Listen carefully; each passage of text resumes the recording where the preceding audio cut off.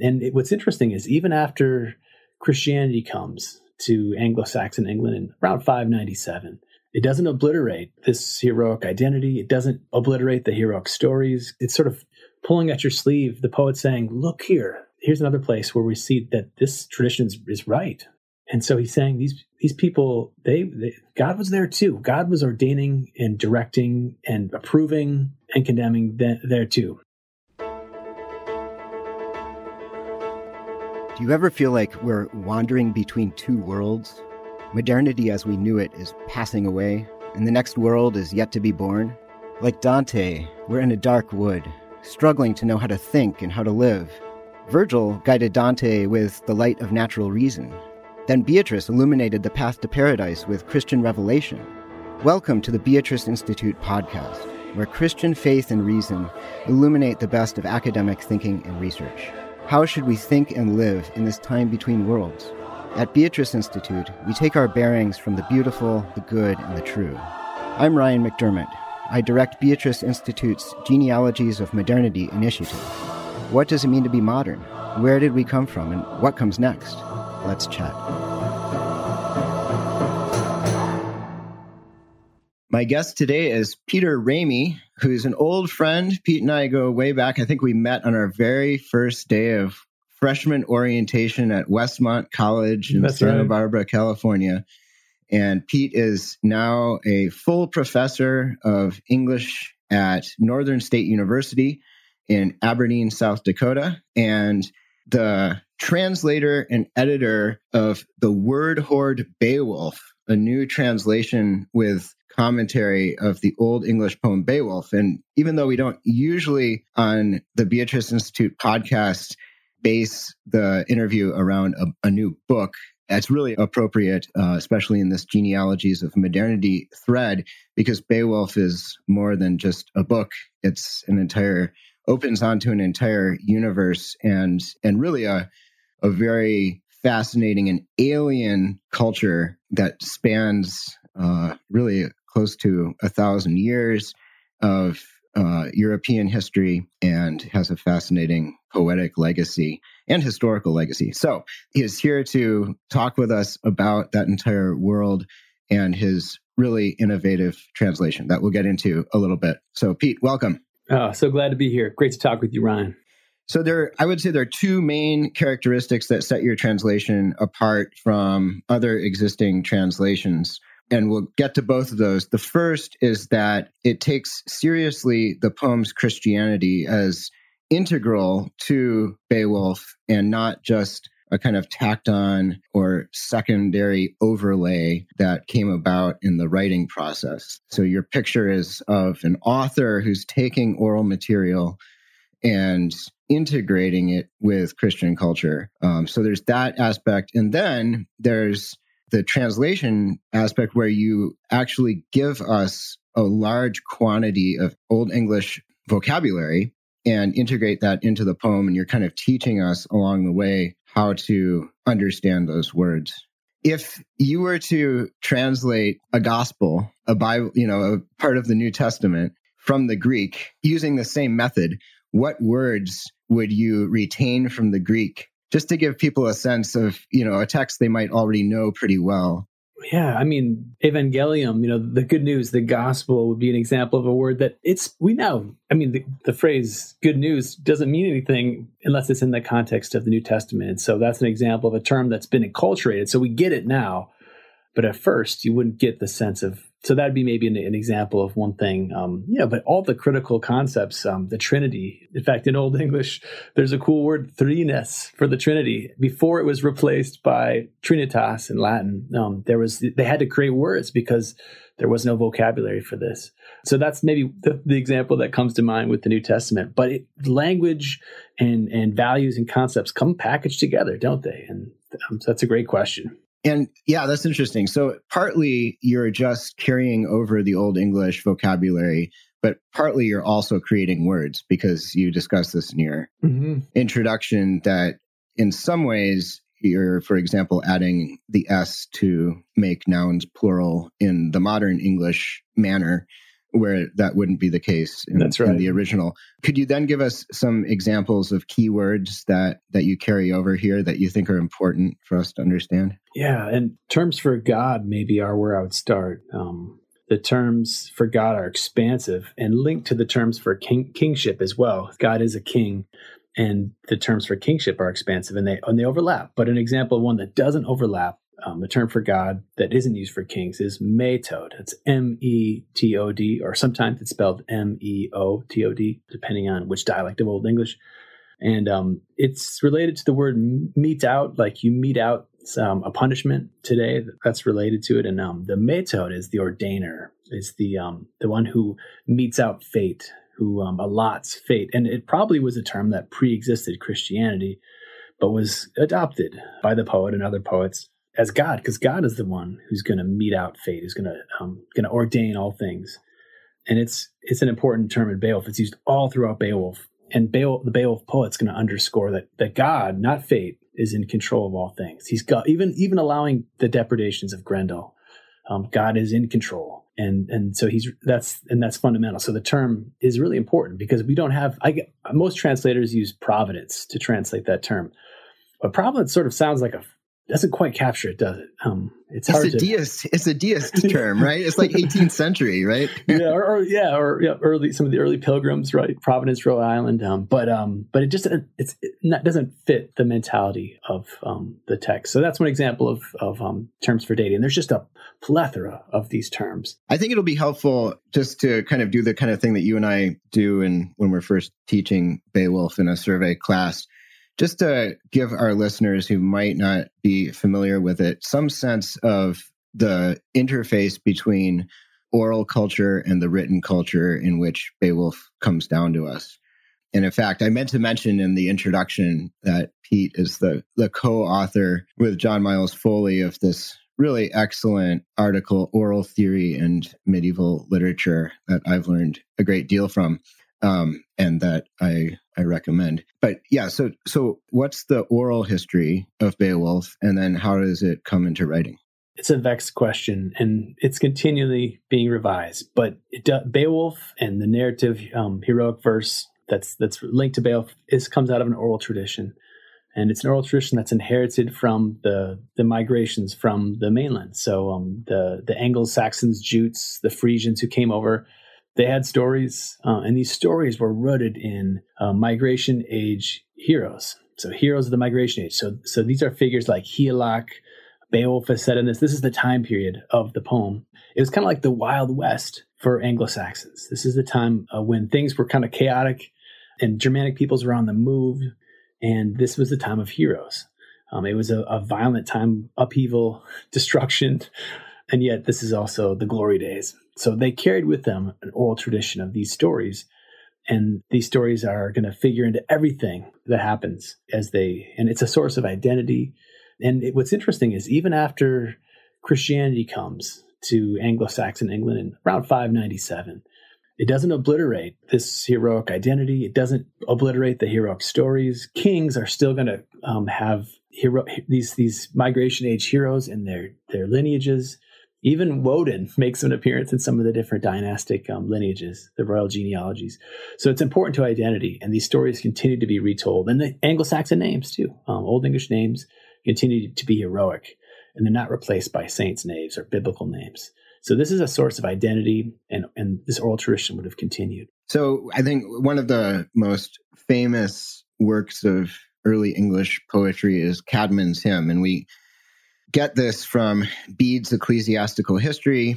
Caedmon is a shepherd living on or cowherd living on the fringes of a monastic community, and an angel appears to him and tells him he needs to join in the singing of songs at the feast. And so give us a sense of what that means. Like, what is that setting? And this is 8th century, right? No, this would be probably late 600s. So late 600s, 7th century. Okay. Yep. What is it that the angel wants Caedmon to join into? So Cadman, like so many of us, can't think of, he gets stage fright every time the harp is passed to him. And so the angel comes after he's run off. So famous story. But Cadman has stage fright, runs home to his little hovel, and he's cowering there in fear. And an angel comes and says, "Sing for me." And Cadman says, "What shall I sing?" And the angel says, "Sing the creation of all things." And then his lips are open and he can recite it, but he only sings sacred verse. We can presume there were some body songs, being as things were passed around as the mead was being quaffed. But Cadman's going to simply sing of holy things, and all of his verse, Bede tells us, was versions of Scripture. He would take and adapt Scripture, and so Cadman's hymn, just the little 9 lines we have, are a poetic paraphrase of Genesis 1, where God creates all things. And can you recite that for us? Nu Shulan Herian heaven reaches word, meo todes macht on his mod you think, where cool their father. The rest of it starts to sort of slip away. Sure. But there's that key word that you brought up, that name for God, meo todes machte. Yeah, the might of the ordainer, right? And so he's taking this word, and this deity who already exists, right, in the Germanic culture, and Christianizing it in a way, right? Yeah, and I wouldn't say it was a deity. I would say it was we don't really know. Everything written is post-Christian because Christians brought writing. The runic alphabet was used just for some inscriptions, for really short statements. And so we don't know what meotod meant, but we can tell from, for example, the use in Norse, too, where the cognate is formed, that it probably meant something like your fated death, or meotodsschaft is your death, when you're ordained to die. So it probably meant something like that, maybe a force, or maybe a personalized force that was your fate. But God is going to replace that. God, not fate, decides when you die. But it means much more than that in Old English verse. It doesn't just mean your fated death. It also just means the one who is in control, governing all things. So in Cadman's hymn, it's the might of the meotod, the power, the ordaining power of God. He's creating all things, and it's deliberate. It's not random. It's not cruel fate. It's beautiful and ordered. And so Cadman is replacing this earlier conception with this beautiful conception of God's majestic and ordered creation, like an ornament, like an artifact, beautiful, meaningful, lovely. And so at this feast that Cadman would have joined, is it possible that they would be singing of Beowulf historically, or some of the other material that we find in Beowulf, some of that heroic cycle material? Yeah. So we don't know if Beowulf was probably a folklore hero, maybe a really minor hero known for his prodigious strength that the Beowulf poet took, perhaps as part of his agenda, his theological agenda, and recast with a greater role as a monster fighter and set him within the heroic narratives. We don't know nobody else mentions Beowulf. Beowulf is not known in the surviving sources, where we have many other heroes that are mentioned other places. There is a monk, and many heroes in the poem Beowulf that are mentioned other places, right? But tons of them are no Beowulf, but no Beowulf. So that's a question mark right there. But yeah, I think your question, Ryan, is that would they be singing the songs that are featured, the stories, the inset narratives featured in Beowulf? Yeah, that's right. They would have known these and recited these, most likely. I will say everything in Beowulf and everything in Old English studies is disputed. And there's a school that wants to say that there was no oral tradition. There was these legends weren't known to people, that they were imported late, that it's about it's a Viking Age thing. We're talking 800s, 900s, and that basically Beowulf is a fantasy. It's fan fiction. And this is a very flimsy argument, but there's a lot of people that really want this to be true. And it fits with different ideological agendas. But if there's more of a consensus that's forming today, it's that Beowulf is early, and then it's drawing on these traditions that were widely known. And they're widely known because we see them other places, other poems, in genealogies on the continent. So it seems quite clear that however complicated this process actually was, that this was Beowulf, and the stories in Beowulf are early and they're oral traditional. So we have a couple of scenes of poetry at the feast. And one of those, I'm wondering if you could read from your translation, line 868 on page 68. And this is, beginning with "at times the king's thane." Can you read that section and then explain what we should be understanding is going on here? Sure. At times the king's thane, a yelp-laden man, mindful of yids, one who remembered a great many of the old stories, a vast number, found other words bound truly together. The man began again to recite Beowulf's Sith with skill, to fluently perform a ready tale, varying his words. I'll maybe pause there. It goes on and says that he particular tales, he tells the story of Siamon, for example. But this is somebody who, so what's this a picture of? These are men that are riding horseback. Beowulf has just had a great victory, and they're exulting. And the picture here, which is going to be, somewhat mannered. This is a poetic representation. This isn't an ethnographic account by any means, right? Just like heroes are larger than life, this is going to be maybe an idealized picture of performance. But I think at its root, this is accurate, and that is somebody that knows stories, that's observed stories. Just like people that tell jokes really good, and that everywhere they go, they like absorb new jokes, and they're just funny at telling jokes, and you just want to be around them. And somehow you can tell the same joke, and it would be flat and dumb, and someone else is going to tell, and it's going to be hilarious. Some people were gifted reciters, and there seemed to be people that had a special role called a shop, and it was their job to perform. But it was probably a skill that was available to many people, because Hrothgar, the king of the Danes, is also portrayed as performing poetry skillfully. So here's somebody, they're riding horseback, and to pass the time and to celebrate this victory, this man is able to take old material and make it new. He's able to tell the story of Beowulf on the pattern of stories of old, like Siamund, the dragon slayer. And there's that key word that I think Seamus Haney even translates as interlace, drawing on John Lyerly's work on interlace. Which word is that? Found, and then 870 to 71, found other words bound truly together. That binding together. Can you tell us a little bit about how the binding together works, both as image and as literary method? Yeah, especially in oral tradition, it's always, every performance is new, and it's also old. And it's old in the pattern. So you've got ready-made formulas like Beowulf made a speech, Beowulf mathled as I have it. So Beowulf mathaloda, to made a formal utterance. And that's just a formula. So that just repeats throughout. But much of the poetry takes a phrase and then does something new with it.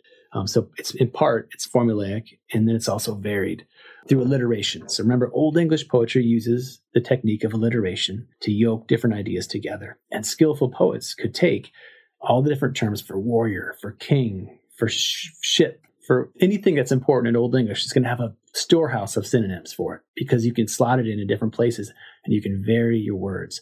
Riksland, exchange, continually multiply your words. And Cadman's Hymn, too, is a great example where Cadman says sort of essentially the same few ideas over and over, but it's a way to sort of glory in something, isn't it? To say it in different ways with different facets, to play it up, to celebrate it, to keep the idea suspended in the air while recasting it with different language.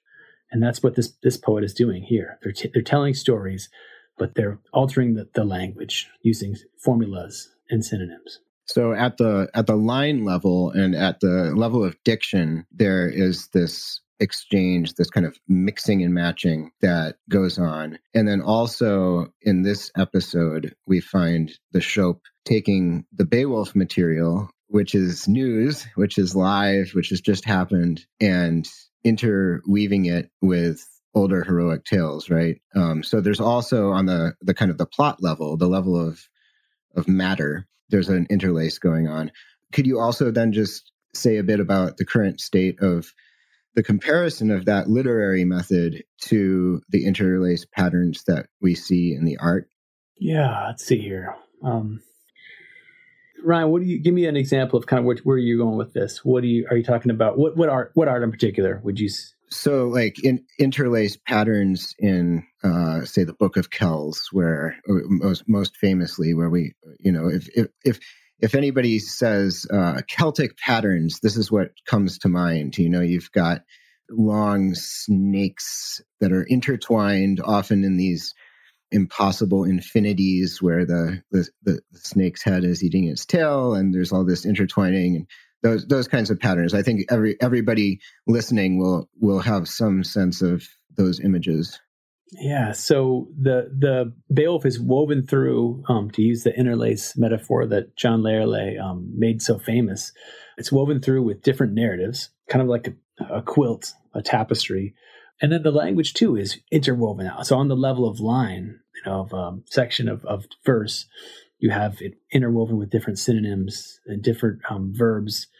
And it would be wrong to look at these lines and study them for what on the level of line, for example, you're going to miss out on the larger patterns. Or if you just zero in on a single story, inset story, because Beowulf, one of the odd things, and the things that no scholar has completely solved, is the presence of so many little, sometimes they're called digressions, inset stories, and it's just full of these stories in the background. There's the foreground where Beowulf is fighting the monsters, but then continually the poet turns to these backstories, these digressions about other heroes, older heroes. And the presence of those can be argued that, and so this is an example, again, of interlace, where the main narrative is being continually interwoven with these sub-narratives, these inset stories, like Siegmund here, the dragon slayer. And what's the function of these? They certainly make the poem beautiful, they add variety, they're interesting, but there's a mystery about what the function of these. Some of them seem to have nothing relevant to the main text. And so, but they're certainly part of this interlace pattern. And maybe there's things about these elusive moments that we no longer understand and would make sense if we did, but we don't have that traditional background. I've asked you to prepare a couple of passages where we can hear the Old English, then hear your translation and get some sense of your method. Where would you want to take us first? Well, I couldn't choose on just one. Sure. So I picked, great. More than one. Pick two. So one is the creation story. So after King Hrothgar, he consolidates an army, he gets power, and the first thing he does is he's going to build a hall, the greatest hall that's ever been known, kind of a city on a hill. And then what does he do? Well, inside of it, he distributes gold, of course. That's what you do. And they drink mead, and then they sing. The poet performs, and he sings the creation hymn. So that's one passage that I wanted to read. And it's the song of the Shope that reciting in Herat that upsets Grendel so much. So I'm on page 27, line 85. Okay, here's the Old English. Tha se elengast erfoth liche, thrag tholada, say they in thrustum bad, that he dogora yuhwam, dram yuhirda, hludna and heala. There was herpen sway, swutel song shopas, sayede kude, from shaft fira feran rechan, quath that seal metia, erthan werkta, wilit bjort newang, swa water babugeth, yeset siya hreti, sunan on monan, leamon to lechta land bwendum, on ye fratwada, foldan sheatas, leomum on lefum, leaf erk yeshep, kuna yowilchum, tharathe quiche huervat. Okay, that didn't mean much to many people, but here's my translation. And maybe, Ryan, could you hear anything that sounded like English? No. Okay, here's my rendering, and it goes this way. Then the Elengast suffered grievously for a time, he who dwelled in darkness. For each day he heard the dram, loud in the hall, where the harp's sound was, the Shope's clear song. He spoke, the one who could recount the beginning of men from far back. He said that the Almighty wrought the earth, the bright shining plain which water encircles. Exulting, he set sun and moon, gleams as a light for land dwellers, and adorned the earth's surface with limbs and leaves. He also created life in every creature that quickens and whirrs. So that one, it's going to have some unfamiliar stuff, but the language is mostly going to be straightforward, apart from some special vocabulary. And so what do what's the principle there? What are you trying to do as you translate this passage? So some of the things that my translation is going to retain from the Old English would be mostly nouns. So Elengast. So what is an Elengast? So Ellen means like bold, reckless, daring, and gast. Well, it's the source of ghost, but it's not a ghost. Obviously, Grendel's not a ghost. It means it can mean spirit. It can also mean demon, and that's maybe I think that's what a lot of translators do here. The bold demon, I think, is Seamus Heaney's. But the bold demon isn't quite right either. So a ghast is a creature, is a living being of some kind, and it has a whole range of possibilities, from demon to ghost. It can even mean breath. And then Ellen also doesn't have a straightforward, simple way. So I've just retained a term like that, and then I gloss it below. And I also have it in the glossary at the end of the book.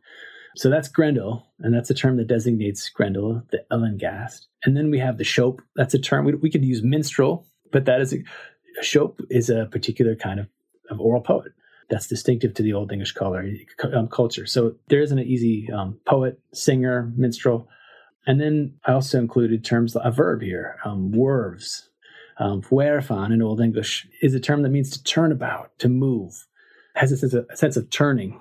And so I guess there's no simple modern English equivalent. So I took this one, in this case, just reintroduced it. Most of the words, I have to say, in my translation are extant. Maybe they're later forms, post-medieval forms.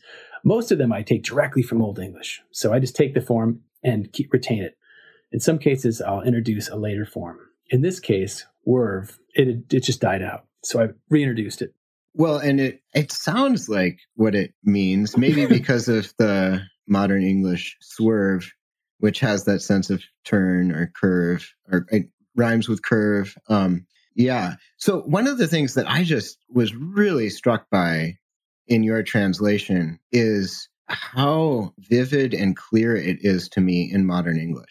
Even more so, I find, than Seamus Heaney's, which is the translation I know best, because, and it's probably the translation that our listeners have read if they've read Beowulf, because it's what's included. I mean, it's the translation that would be quoted in the AP English exam. So if you took AP English and you encountered Beowulf, it would have been Seamus Heaney's translation. If you encountered Beowulf in college, it's the translation that's in the Norton Anthology.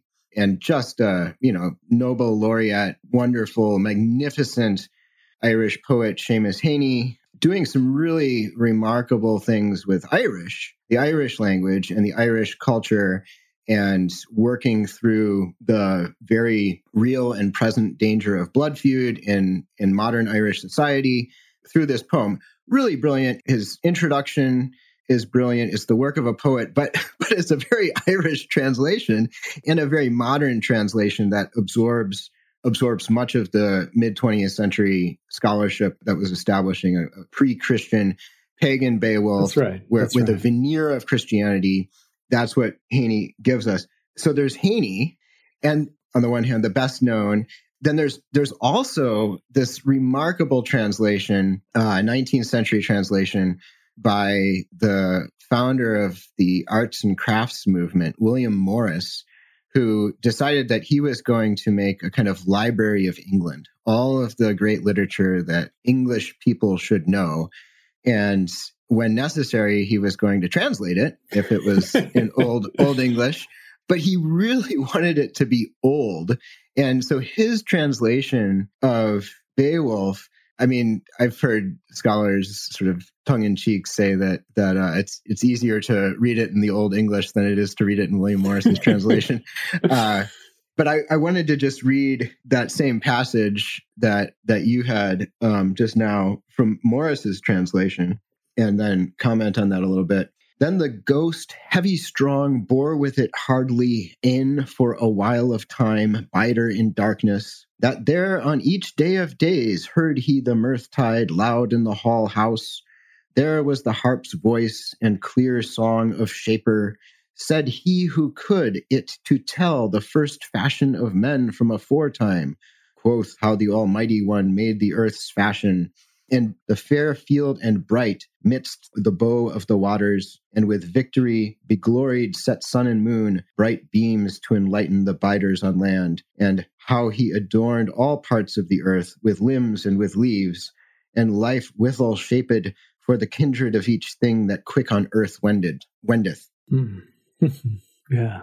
It's very, I mean, he's pulling up in so much Middle English. So he's not really carrying over the Old English as much as he's using Middle English diction and Middle English filler words, often drawn, to my ear, not from Middle English itself, but from Mallory.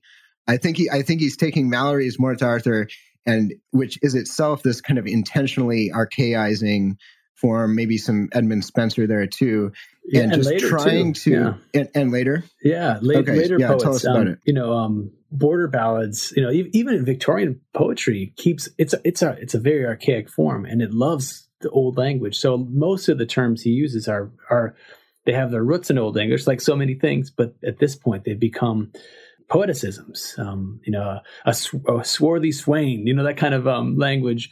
And so one of the challenges, and I have to say, I love Morris. I just find it delightful. And I love the challenge he took on. And he tries to retain it's an etymology. Let me see if I can get this right. It's an etymological translation where he tries to pick modern English words that are descended from the Old English words, like babugeth in Old English means to kind of to surround, to encircle. The waters encircle the plains. Well, Morris sees that and he says, well, we have a word for that, bow. The word bow comes from babugeth, the same root. And so, but of course, bow has nothing to do with that anymore. And that's one of the reasons why it's a bit of a funhouse mirror to read Morris, because he's so dedicated to retaining some of the etymologies. The problem with etymologies is that just because a word descends from another word they change their meanings over time, and they mean something new and different. The word knight, like a knight in shining armor, doesn't mean knecht in Old English, which meant, a boy servant. And so if you wanted to translate knecht, you wouldn't use the word knight, but Morris would. Right. Yeah. Yeah. Okay. That's fascinating, because I do find it lovely to read out loud and almost impenetrable to understand. You kind of have to know the Old English to understand Morris. It's true. You kind of think, that's what he's doing. I see, because it's but it's bold, and I love it. I love it for that, and I love, of course, the illustrations and the typography is beautiful. But by contrast, your translation, which is not just drawing on etymology, but is retaining actual Old English diction, is surprisingly easy to read. I mean, it really just comes across so clearly. I feel like I'm reading modern poetry, and yet you're teaching us this language. So I find it incredibly successful. Let's turn to another passage that you've picked out. So I want to talk a little bit about the Christianity in Beowulf, since that's been such a fraught and fascinating topic. And so a passage that takes that on directly is the passage, I won't read it all, but it starts around, starts around 170, line 170 on page 34. And this is called the Christian excursus among scholars. And it's called this because it seems to be a little departure from the main text. It's one of these passages that's almost explicitly Christian. There's nothing that's really explicitly Christian in Beowulf, which we can talk about too, but it's a moment where the poet sort of becomes a preacher, sort of a fiery preacher, and talks about hell and idol worship, and it's a stern rebuke. And so some scholars, including Tolkien, thought that this was added by a later poet. The consensus today is that it isn't, that it is the Beowulf poet. And for stylistic reasons, an article I just published looks at other works, Old English texts that were influenced by Beowulf, and they cite this passage. So clearly within the Old English period, this was considered part of the text. So I'll read a little bit of this. And what's the context here is Grendel is attacking Heorot, and no one can do anything about him. They're powerless. They can't stop Grendel. And he comes at night and he ravages the hall. And so what do you do? What would you do if Grendel was ravaging your hall? Well, you might go to idols. You might backslide a little bit, and you might go and maybe even make some sacrifices. You do what you got to do. If you look at the Old Testament, you'll see in moments of danger that's what happened. You'd go to Baal, or you'd do something that seemed expedient. And so some of the Danes begin to make vows to idols, and that the idea is they're making some kind of sacrifice. And the poet condemns this. So I'll read my translation I'll do the Old English first. Well, actually, maybe this time you could flip it around, read your translation first, and then we'll kind of know what we're listening for. Gotcha. Starting on line 175. Sometimes at Hareg's heathen shrines, they pledged worship to idols. With their words, they implored the slayer of souls to provide them help against the people's distress. Such was their custom, the heathens' hope. In their hearts, they remembered hell. The Meatod they did not know, the judge of deeds, or know of Draked in God, or even how to praise the helm of heaven, the wild end of glory. Woe to him who in terrible affliction must thrust his soul into the fire's fathom and expect no comfort, no changing at all. Well it will be for him who can seek the Dryden after his death day and ask for refuge in the Father's fathom. Okay, fathom means embrace. right? You stretch out your arms and you embrace, and eventually the term for stretching out your arms becomes fathom, the depth measurement that's used by sailors. But in Old English, it means embrace. All right, so I'll read the Old English, and I bet you can hear some of the same terms that I just read. And I'll just read that last little snippet, the woe part where things get really fiery. Wa bitham they shall through slithne neath soul beshuvan in fire's fathom frovre ne winan wit yowendan well bitham they mote after death day dichten seachan unto fader fathom freotho wilnan. So some of the same terms there, right? You could hear fathom, you maybe heard death day, you heard drichten or drighten, but the function words, those are all modern English in my translation. I've just retained some of the key terms. So what do we make of this? And what am I trying to do with this passage in particular? Well, one thing I've retained is along with fathom, and fathom's important because it repeats, right? It's the fire's fathom. So if you go to hell, you're going to be embraced by flames, buddy. It's going to be hot and it's going to never end. There's no changing at all. So you don't want to worship idols. You don't want to sacrifice them. Bad idea. Now, the Danes, the poet seems to be hedging and saying the Danes maybe didn't know better. But you, my reader, you know this is a no-no. And I'm going to remind you just how bad it is. But flip side here is the Father's fathom, the embrace of God, the refuge of heaven. And the poet's going to use a whole bunch of terms for God. He's got metod here, the ordainer, the one who controls everything, the judge, the demon in Old English, the deemer of deeds, who's going to judge. They didn't know that judge. They didn't know exactly that. They could intuit knowledge about this. And Beowulf and Hrothgar, they're pious monotheists. But they didn't know explicitly revealed religion. They didn't know the Christian story. And so they didn't know the judge of deeds. And they didn't know of Triton God, or in Old English, Drichten, or how exactly to praise the helm of heavens, the Wildend, the ruler of glory. So maybe we can, I think this passage is excusing the Danes to some extent. They're not as culpable. But for Anglo-Saxons and the people, and this wouldn't, even though they were Christian, they were surrounded by people that weren't Christian, that would make honor to idols. And this was a reminder that did not do that was serious. So it's a theologically rich passage, one that's occasioned debate. And I think the richness, the interlace even of the terms for God is lost by color, God, the ruler, the Lord. You're going to run out of terms pretty quick. Yeah. In your introduction, you call this a both and approach to culture, I guess, right? And to religion, that something can be both natural and supernatural. Something can be both the work of the Christian God and the work of a more impersonal supernatural force. And I hear in the background there one of Barbara Newman's categories for how medieval culture would approach the sacred and the secular. Did you have that in mind, Barbara Newman's both and approach? I'm not familiar with that. Okay. But I think it's really fascinating, though, that this both and theology, or this both and cultural aesthetic of the Beowulf poet is, we can't say that, that's just a medieval thing, because in fact, contemporary with the Beowulf poet, we have people who do not agree with a both and approach to this cultural integration. And in your introduction, you talk about Alcuin echoing Tertullian, what has Ingald to do with Christ? And he says, the house is narrow. It cannot be both. The celestial king wishes to have nothing in common with lost and pagan kings, whose names are rattled off, for the eternal king rules in heaven, while the lost pagan king howls in hell. So in a way, you could see the passage that you just read as being a kind of an echo of Alcuin. But as you said, if you read it carefully, it's taking a more assimilationist approach to pagan culture than Alcuin. Alcuin wants nothing to do with the pagan culture, right? We need to turn our back on this. Yep. Right. Yeah. So it seems that you're presenting a pretty distinctive disposition to non-Christian culture in early England. And where do you think that's coming from? In some ways, so Alcuin, what is Ingeld? So Ingeld was a hero. He's featured in Beowulf, actually, a violent, vengeful hero. And what Alcuin's mad is that monastic people are listening, instead of reading scriptures at meals, they're listening to they're having a great time listening to these heroic tales about Ingeld, getting the guy. And so Alcuin, understandably, he's like, man, don't do that. Don't listen. Read the scriptures.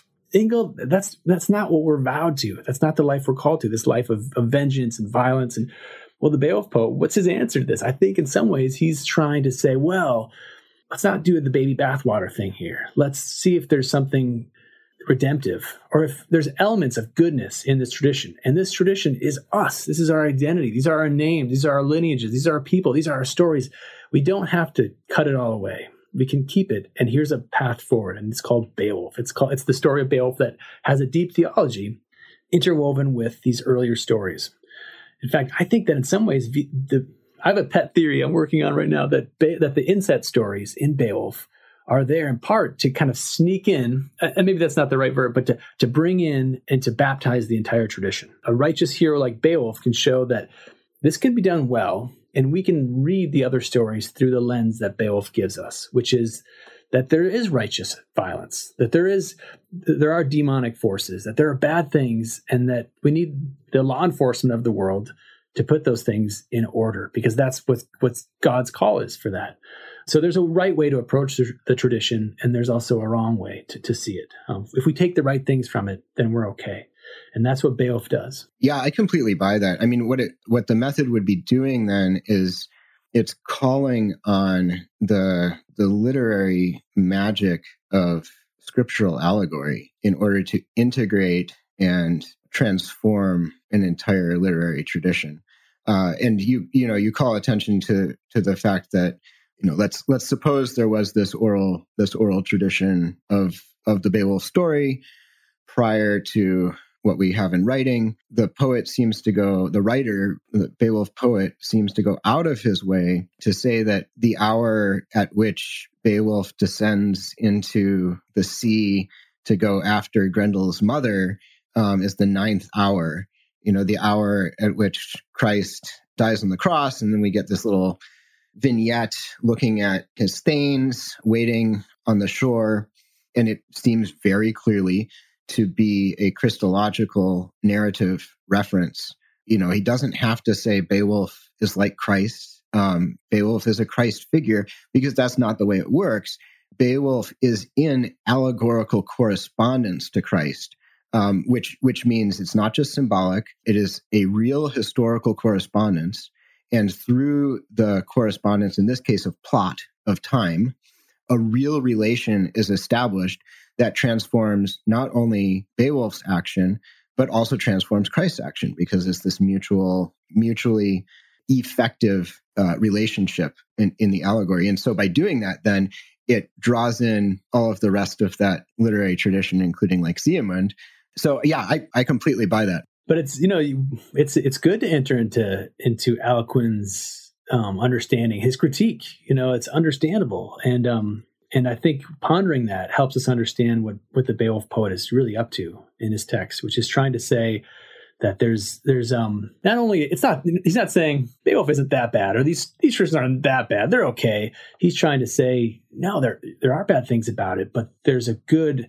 We can detect the echoes and the correspondence, or the allegorical signifiers, and these are telling the gospel too, and they're also transforming our understanding of the gospel, maybe deepening it, maybe enculturating it to some extent. But there's risk there, aren't there? There's always risk when you have two systems that come and touch and transform each other. And so, does he pull it off? Well, I think largely he does, but there's tension, I think, in the text. Yeah, one place where this is fascinating and it's retained in your translation is line 852. And we're hearing about what happens to Grendel. So, spoiler alert, Grendel breaks into Heorot with Beowulf pretending to be asleep, waiting for him, and they grapple, and Beowulf tears off Grendel's arm, and Grendel runs away. And then we get this kind of like omniscient narrator telling us that, well, Grendel went away and died. And so your translation, line 850, could you read that at line 850? He hid away, doomed to die. Dramless, when in the fen refuge he laid down his life, his heathen soul, there hell received him. Yeah, so that there hell received him. Tell us about how that word hell is working there. Yeah, it's there's that doubleness that both and approach earlier where Grendel's just a monster, he's an ogre, he's a troll, but he's also a demon. And here also this mirror, so Grendel's mirror, he has this pool that's deep and it's also imaged as hell. So he both. On one hand, he just goes into this pool and he dies, but also there he's a captive of hell. He's hell's halfling, and there hell takes him. It's got him. He's done. So that's the idea, I think, here. And hell as a space in a spiritual geography, your note says predates Christianity. And so it is, this underworld that already exists, and yet here it's being coded Christian, partly through Grendel's association with Cain, right? The poet tells us that Grendel is descended from Cain. But so how do you read? I mean, the both and here is that it's a pagan underworld space or non-Christian underworld space, but then it's also integrated into a Christian theology of salvation. Yeah, that the pagans were right, about hell. They got that right, and they got a lot right. They got more right than they got wrong. And the word hell, of course, that's not a biblical. It's a biblical concept, but the word is Germanic. And so it's drawing these connections. It's sort of pulling at your sleeve. The poet saying, "Look here's another place where we see that this tradition is right." And of course they're right, because God was there too. God was working in the past. And remember, mostly these heroes are considered to be historical people that were believed to have lived, and some of them, in fact, are historical people, historically attested people. So this isn't just legend. This isn't myth. This is the past. This is our past. And so he's saying these people, God was there too. God was ordaining and directing and approving and condemning there too. And in a way, if you think about that, that's of course true, right? God's everywhere, and he always is ordering, and he has a plan, and he is opposed to evil everywhere, always. But how that plays out is a mystery, and he's exploring that mystery in a gentle, not persistent, not heavy-handed way. But he's raising the question, and he's kind of pointing at how that might play out. That's what's fascinating. And it strikes me that here we have a kind of warrior culture vision of hell that's actually fairly close to the way that modern apologists sometimes talk about hell, where we don't want hell to be the space in which a wrathful God avenges himself on the sinners. But we want it to be a kind of self-inflicted isolation. So you've got Napoleon in C.S. Lewis's Great Divorce, 10,000 light years out, away from the city center, pacing back and forth, and says, "I should have won Waterloo," or something like that. Right. That it's the prison of the self. It's locked. It's locked from the inside. So, can you comment on that through the term dramless? He hid away, doomed to die, dramless. Yeah, so dram looks like the word dream, but it's pronounced a little bit differently, and it's etymologically linked to the word dream we have today. But in Old English, dram means joy, revelry. It's always communal. You don't dram alone. It's not a verb, but it's a noun. But you don't. It's not something you do alone. It always, and in fact, it often connotes music. So dram craft. The craft of dram is actually a word for music, because when you get together, you make music, you rejoice. So that kind of communal festivity, the term is used for the saints in heaven in Old English religious writings.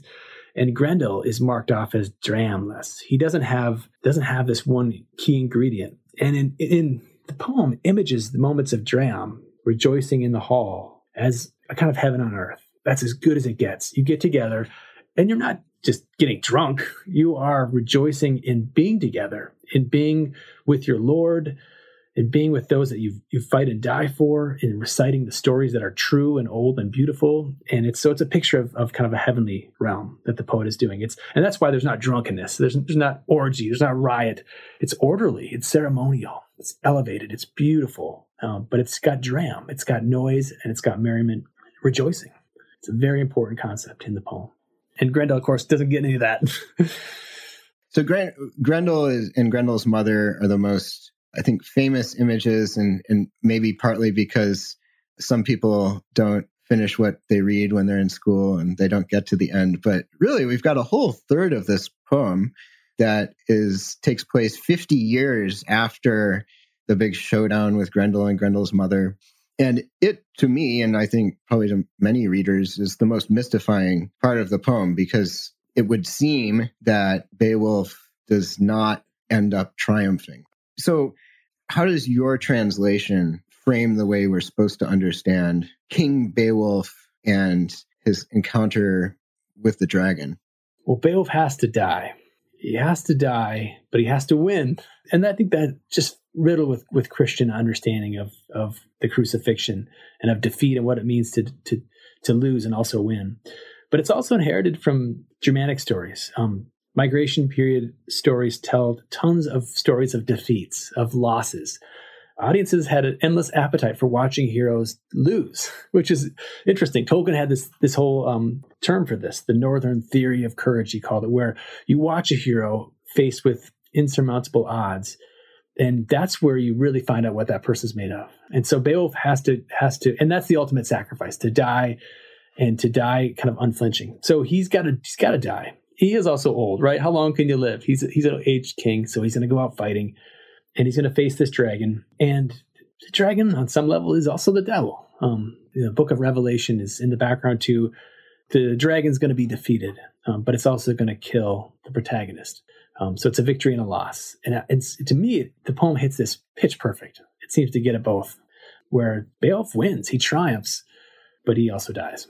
What do you make of Wiglaf's final speech about Beowulf, where line on page 162, line 76, often owing to the will of one man, many an earl must endure misery, as has happened to us. We could not persuade our beloved Theoden, the shepherd of the realm, with any advice, not to approach the keeper of the gold, the dragon, to let him lie where he had long been and remain in his dwelling place until the world's end. I mean, he seems to imply Beowulf shouldn't have done this. Because he did it, we are now bereft of our Lord. And because of that, we are scattered to the winds. We are now weakened in the face of our enemies. And then you get what many readers take to be an incredibly bleak ending of the poem. Yeah. So how do you frame that, given what you just said about, the kind of Christ-like triumph of Beowulf? Let me start with the second part, Ryan, the bleakness. Oh man, the desolation, basically on all sides of the Geat. So the Beowulf is a Geat. He's a people. Can you read the desolation passage for us? Yeah. There's a couple little moments. There's the messenger's prophecy, which is a little before the end. That's pretty long. And it just says that the Swedes in the north are going to get us, the Franks in the south, we're screwed. That's what it says. And then at the end, there's the funeral of Beowulf, and there's a woman. So on page 164, and it's line 3150. A Geatish woman also sang a sorrowful mourning yid for Beowulf, her hair bound up. Again and again she said that she dreaded harsh invading armies, a multitude of slaughters, troop terrors, humiliations, and captivity. Heaven swallow the smoke. So she's mourning, this woman. You get this really powerful picture of a woman mourning at Beowulf's funeral. And she's prophesying all the terrible things that are in store for her people, which probably came true. Historically speaking, the Geatish people were absorbed by the Swedes. And within the context of the poem, too, they have enemies on all sides. So things don't look good. So did Beowulf make the wrong call? Should he have said, I'm going to send in my men, or at least go in with an armed troop and fight the dragon? He made the right call. Beowulf made the right call because he was old. So, he wouldn't live forever. He also, I think we want a self-sacrificing death. We don't want a peaceful deathbed scene of old Beowulf just dying like we can imagine King Hrothgar perhaps doing. We want him to die giving his life for his people, sacrificing his life. And that language is all over the place in the text. And so, but we do have this one moment here where it seems to be that Wiglaf is censoring Beowulf seems to be criticizing Beowulf for his decision. I have to say, the language is ambiguous here. And the manuscript is damaged at the end, so it's really hard to interpret this passage. But I would say that what Wiglaf is expressing is just grief at the loss of Beowulf. So often owing to the will of one man, many an earl must endure misery. My interpretation is that he's lamenting that they've lost Beowulf. That the misery they're enduring is that Beowulf, their shepherd, is gone. And then he goes on and sort of says, we tried to persuade him, don't do it, Beowulf, but he did it anyways. Well, I think that's only a test to Beowulf's prowess, that he was willing to take the dragon on, and he does destroy the dragon with Weolaf's help. So my reading of that, although it's a tough passage, is that in a way it's registering Weolaf's grief at the loss of his king. Beowulf couldn't leave the dragon alone, like he's suggesting. The dragon was destroying the countryside. He had to take action. Now, he could have gone with an armed troop, but he still may have died. So in a way, Beowulf did what he needed to do. Is it possible that the dismantling of the warrior band that had made Beowulf's community so wealthy and powerful, is it possible that demise is somehow opens the way for a more modern, in this context, Christian cultural form? Where there's something about the warlord and the comitatus, the composition of society based around war and raiding and feuds, that is inimical to Christianity. And to have that community scattered to the winds is almost like Pope Benedict XVI welcoming a smaller, weakened, poorer creative church. Minority. Yeah. Well, I will say this. The poet underscores, not just the Beowulf poet, but all the Old English elegies, that glory passes, that it's transient. The transience of all things is always on the lips of these poets. So, yeah, this is a great world, but a limited world. It's circumscribed and it's impermanent. And so, yeah, I think the idea would be seek what is permanent. You don't have to reject this. This prefigures something good, but it's not the thing itself, is it? And something closer to the thing itself would be the monastics. This is a monk that wrote this, and he would have his comitatus, he would have his drichten, who would be the abbot, and that would maybe be more of a model as monks read and recited. It wasn't just monks that listened to this, but we know monks did enjoy this heroic poetry, thanks to Alcuin. But yeah, seek a more permanent system. This prefigures something, but it's not the lasting thing itself. A lot is written about how Tolkien transformed Beowulf, bringing it into English literary canon and so on. Do you have a sense, how did Beowulf transform Tolkien? It was a model for Tolkien, for his own fictions. Tolkien wanted to be the Beowulf poet. In some ways he was. He took, as a Catholic, not explicitly Catholic stories, heroic stories that are tragic dimensions and violence and vengeance, and saw value in them. That's the short answer, that he saw a model. But he also was transformed by the language he encountered in Beowulf. He just mines it for he takes words and it's scattered all over Lord of the Rings, Old English words, terms, and he saw those as the triggered ideas for him, concepts. The word ent in Old English, so Tolkien steals the word ent. And in Old English, it's a mysterious race of master builders that are no longer extant in the world of Beowulf. So they lived long ago. And they built these fabulous structures. But we know they lived because we can look around and see these fabulous structures. And so the Ents were these giant peoples that had vanished. Well, Tolkien takes that and he does something totally different. He makes them into giant people, but they're trees too. They're this tree people, and it's a cool concept. So he took that and ran with it. Why do you think Tolkien never published his translation in his lifetime? I don't think he was pleased with it. It evolved and he changed it. And it's not always, it was a work in progress. I don't think he was satisfied with it. What's more interesting about the translation is actually the commentary that accompanies the published translation today. It's really, really insightful. And I still liberally from, I quote Tolkien, but it informs my own commentary extensively. But yeah, I don't think many people reading it's prose, for one thing. Tolkien's translation is just prose, not verse. And it isn't very satisfying to read. Well, your translation is incredibly satisfying. I commend it to all of our listeners. It's the Word-Hoard Beowulf by Peter Ramey, just out from Angelico Press. And it is, it has a brief but incredibly comprehensive introduction. Makes me want to, in fact, the next time I teach Beowulf, I'm skipping Seamus Heaney and go. And Tolkien. I mean, I have been teaching it out of Tolkien's version for a while, but for other reasons, because we do some Tolkien and everything. But the introduction is the best, short introduction for, undergraduate or reading non-specialist purposes that I've come across. And you read it and it's really delightful. It's vivid and it reads like excellent modern poetry. You're learning a bit of Old English as you read it, but very easily without thinking about it. And then the commentary is incredibly rich and is going to give you everything that you want as a first time or a second time non-specialist reader of Beowulf. All of the kind of cultural otherness, I think, does a great job of achieving that. And so I highly commend this. And for those who haven't read Beowulf and those who want to return to it, hopefully this conversation has kindled your interest. So Peter Ramey, thank you very much. Thanks so much, Ryan.